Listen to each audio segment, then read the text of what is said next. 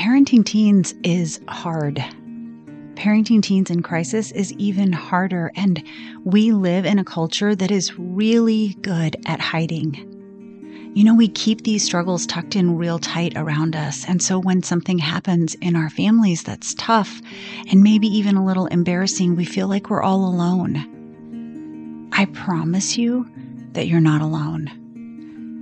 But you definitely need a place where you can be a part of honest conversations that give a voice to the challenges you're facing. A place that normalizes the hard that we have to walk through with our teenagers. So I'm inviting you to join us on this path towards healing, where we'll discuss topics that drive out shame and teach us how to navigate the emotions and uncertainty that come with parenting a teenager facing the juvenile court system. This twice-monthly podcast is presented by Pathways to Hope Network, and we strive to do all of that while honoring the unyielding love a mother has for her child. Hi, friend. Today we are continuing the conversation in our series on what I like to call Self-Compassion 101. I call it that because when you are a parent with a teenager in crisis, it's very easy to lose sight of yourself. Your time and your attention are always wrapped up in what is happening with your child, which leaves little to no time at all to even stop and consider what you actually need in this season. It's hard when you come to the realization that despite all the time and attention you spend on trying to fix things in your child's life, you aren't actually able to make a substantial difference. The truth is that while you have the ability to influence them by setting limits and listening to them by providing guidance and encouragement, I have never seen changes in a child until they decided it was time to change. Viktor Frankl said, "When we are no longer able to change a situation, we are challenged to change ourselves." In this season, you will reach a point when you finally come to a place of acceptance over the amount of control you actually have over your child on this journey. And in my experience, that is when the healing begins. You may not be there yet, but I'm asking you just to listen anyway. Each episode in this series, I'm hoping, will plant just tiny seeds along the way so that when you're ready, you won't be starting from scratch. As you know, I recently took a poll on the top 5 ways that parents with children in crisis practice self-care. That is when they finally get to the place where they recognize the importance of self-care. And coming in at number 4 was journaling, prayer, and meditation. Most people who were polled said that journaling, prayer, and/or meditation gave them a sense of doing something in situations that felt outside their control. Now, joining us in our conversation today is my good friend and brother from another mother, Leif Holmes. Leif is a pastor and has been with his wife, Laura, for over 30 years. Together, they've raised 3 kids, and he will be sharing with us his thoughts on the practice of journaling and all the benefits he's discovered that have come with it. Hey, Leif, thank you so much for being here. I am so glad to have you on the show. Let's just go ahead and get started. So many of the moms that I work with get so wrapped up in what's going on with their child that they lose themselves entirely, which is normal in parenting, right? That happens. Yeah. I guess the downside of it is that everything that's going on with their child right now, they don't have any control over. And so all of their energy and all of that time that's spent there is kind of wasted. So our kids need us to check in with them. They need accountability from us. They need to be guided and led. But us constantly worrying and stressing and trying to problem solve and, everything that we do that's completely exhaustive, that we lose ourselves, it doesn't do anything other than it starts to break us down and it starts to affect our relationship with our child. So the reason that I asked you to come on today was because I wanted to talk about journaling and prayer as another way that you can practice self-compassion. So I took a poll on a couple of different Facebook groups. Okay. And I asked when you got to the point where you were finally able to let go of the responsibility to fix your child and you began pouring back into yourself. What are some of the ways that you did that? I listed a couple of different options, and then people had an option to add things. So the number one way was exercise and physical movement. Mm-hmm. The second was spending time with friends. Mm-hmm. The third was counseling, therapy, groups, or 12-step programs. Oh, it's actually the way that I've been doing these. Yeah. The fourth was prayer, meditation, and journaling. Okay. And then the fifth was massage. So they would treat themselves to something type personal care type of Yeah. So when I started thinking about prayer, meditation, and journaling, I thought of you because we've had lots of conversations about prayer, about journaling. I know that that's a really big part of your life. Yep. And so that's why I chose you. Okay. What the listeners don't know is that when you walked in here, you brought with you a prop. I did. I brought one of my binders. Binders, okay. One of my notebook binders, a thick, large one. Yes. So because people don't have the visual image. No visual, yes. This is not in fact, I think this might be the biggest binder I've ever seen in my life. This is a 3-inch binder that is 3 years worth of journaling, right? Yes. Typed out. Yep. Typed at a computer, single spaced, typed out, not daily, but probably on average 4 to 5 times a day. Yeah. And I go through seasons. 4 to 5 times a week? I'm sorry, a week. Okay. Yeah, 40. Yeah, I was like, not a day. Holy cow, you're next level journaler. No. Yeah. I wouldn't have a life if I did for our listeners, please a little. 4 to 5 times a week. A week. Okay. Yeah. Yeah. And then seasons. Yeah. I'm not like religious or legalistic about it. I mean, there's some people that journal are like, if you don't have anything to say, just, get into the habit. So just write down, 5 minutes even. Yeah. I don't do that as much. It's more, again, just an organic thing. But I do find that it's just one of my ways that I've found are very therapeutic, like we said, for me. So I've done it since I was a teenager.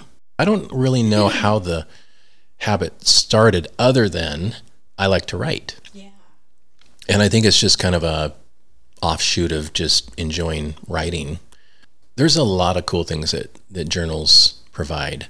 One of the things is I sometimes use it as part of my morning devotional routine because a lot of my journal is my spiritual walk or journey with the Lord over the years. Yeah. And so as I read through things, it's very enlightening. Some of the things that I've written, I have totally even forgot. Struggles, prayers. Yeah. And I look back and I'm like, oh my word, the Lord answered that. And I don't even remember that I had prayed it.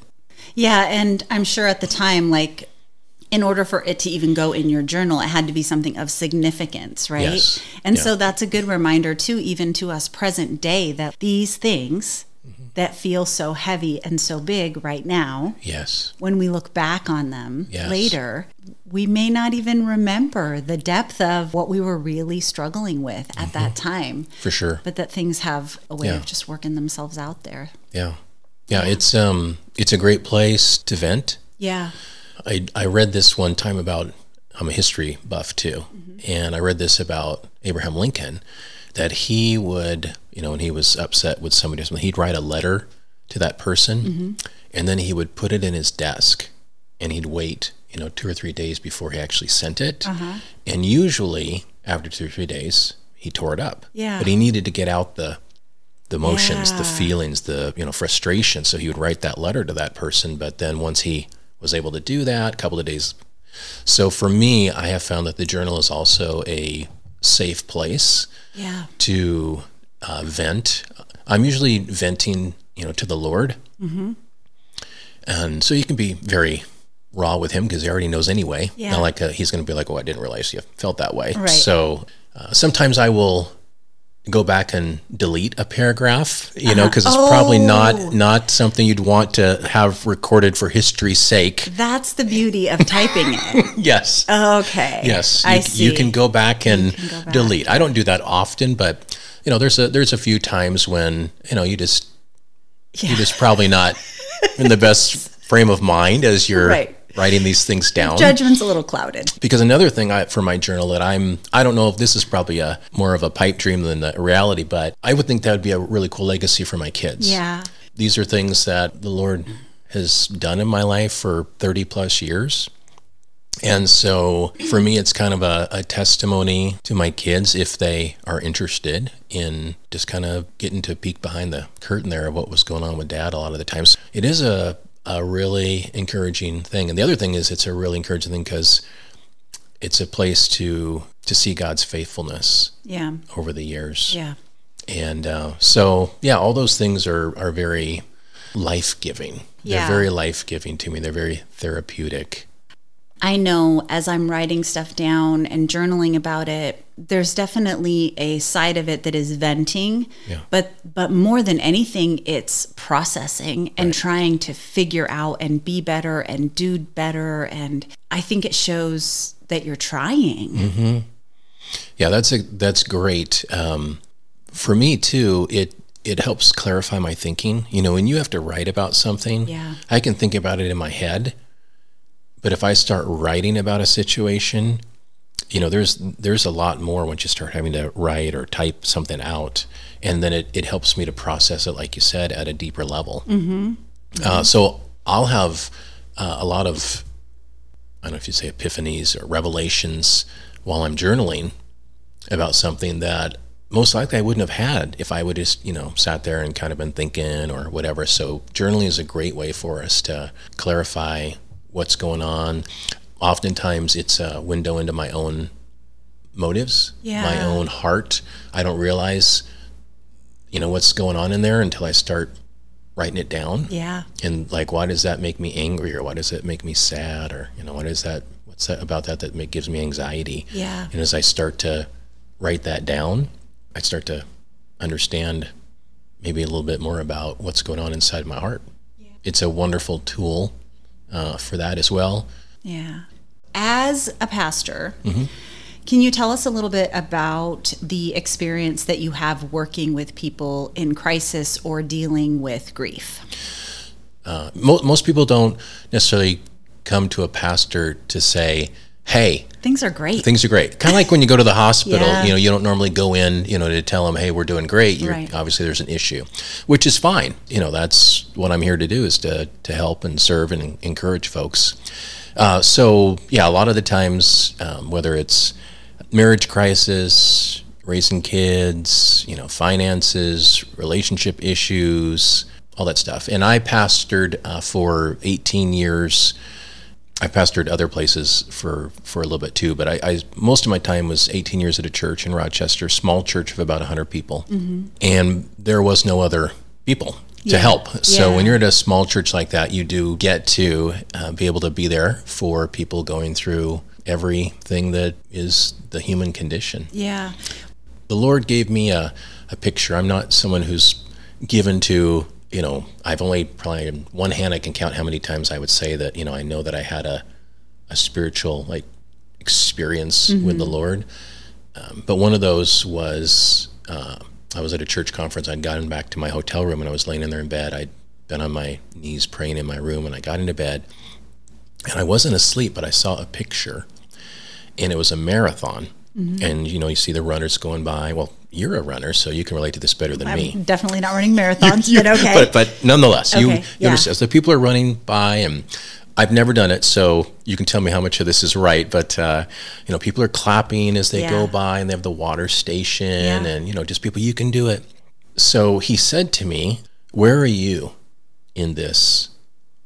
And again, I immediately knew what he was asking in my role as a pastor, and I said, "Well, I'm at the front of the race, leading the way, people, And he said, "No, that's me."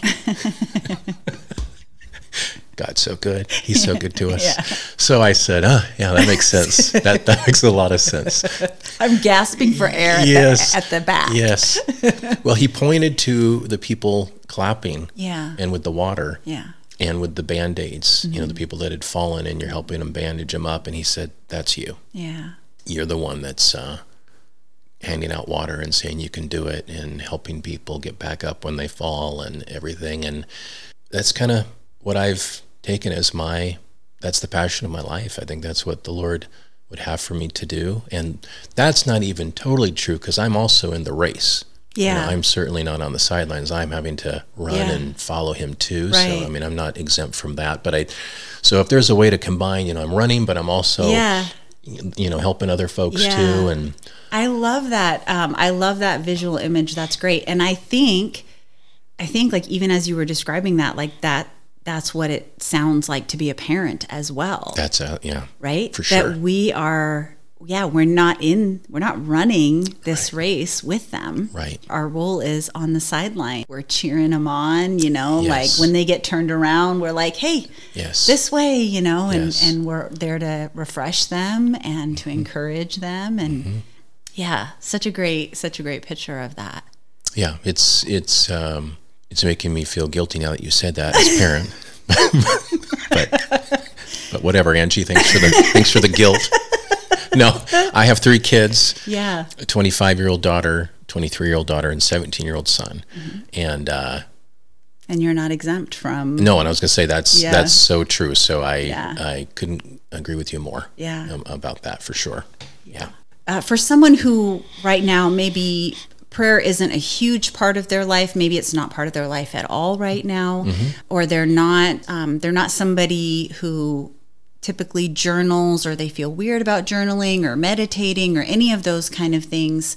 What would you say would be the benefit to someone in that situation adding this into their routine as a way of kind of increasing their self-compassion?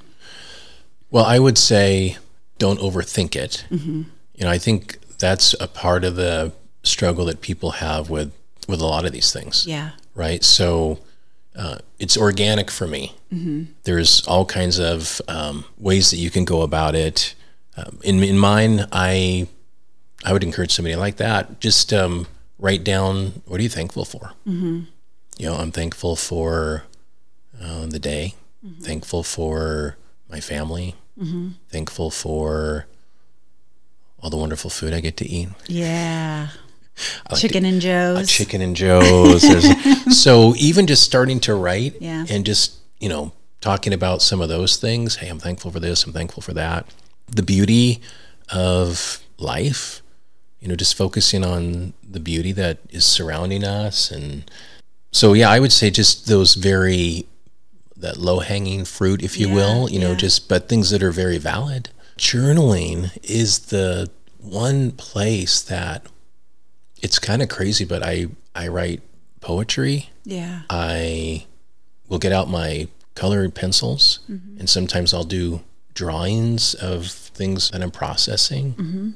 It doesn't have to even be writing necessarily. Right? It can be just, coloring things and just not putting pressure on yourself. There's no right way, there's no wrong way. Yeah. I don't have to do this every day. Leaf talked about 4 to 5 times a week. It's only, it's Friday. I've only done it once. What am I going to do?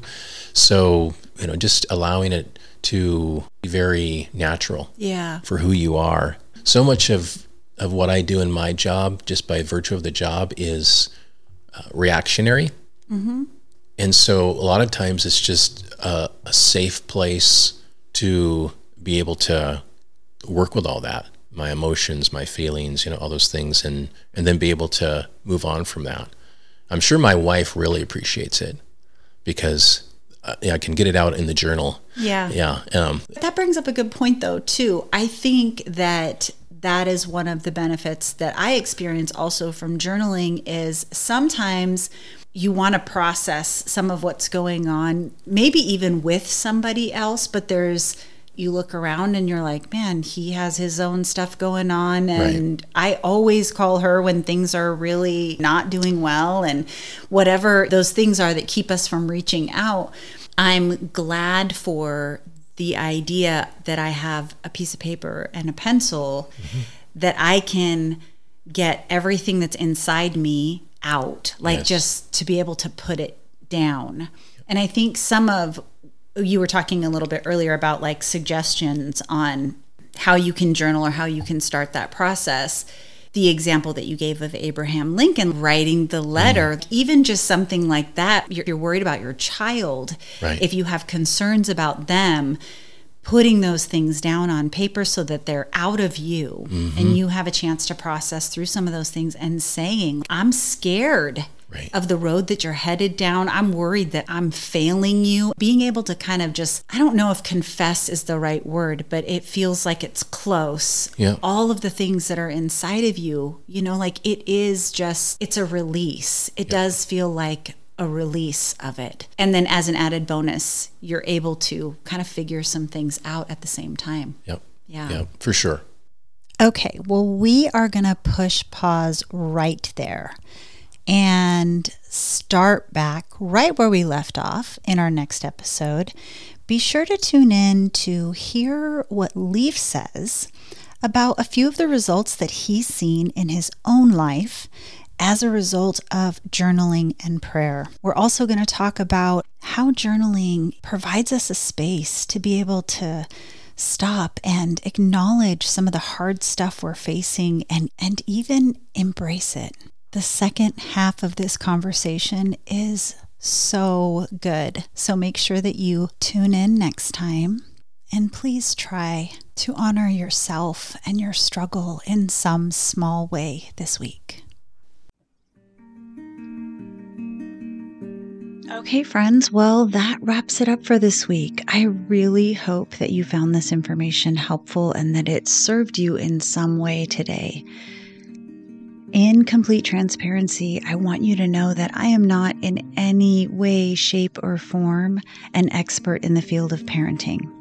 No, you're not going to find any fancy initials after this name. In fact, I'm just a mom like you who had to navigate some really tough experiences with my teenage kids.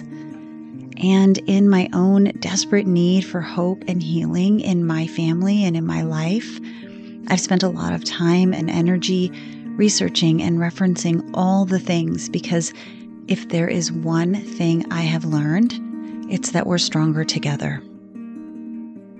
Your ratings and reviews mean so much. In fact, they can make or break a podcast. So if you found this information helpful today, would you take 60 seconds to subscribe, rate, and review? It would mean so much to the mama who hasn't found us yet, and to me. Oh, and don't forget to check out Pathways to Hope Network's website. And be sure to subscribe. Each week, we send out 1 to 2 messages that are designed to encourage and equip you as you find your path towards hope and healing. You can also find us on Facebook and Instagram. Pathways to Hope Network is a nonprofit organization with a mission to serve families with children in the juvenile court system, and we do that by providing cost-free support, resources, and community. The link will always be in the show notes below. Remember, you were never meant to go through this alone.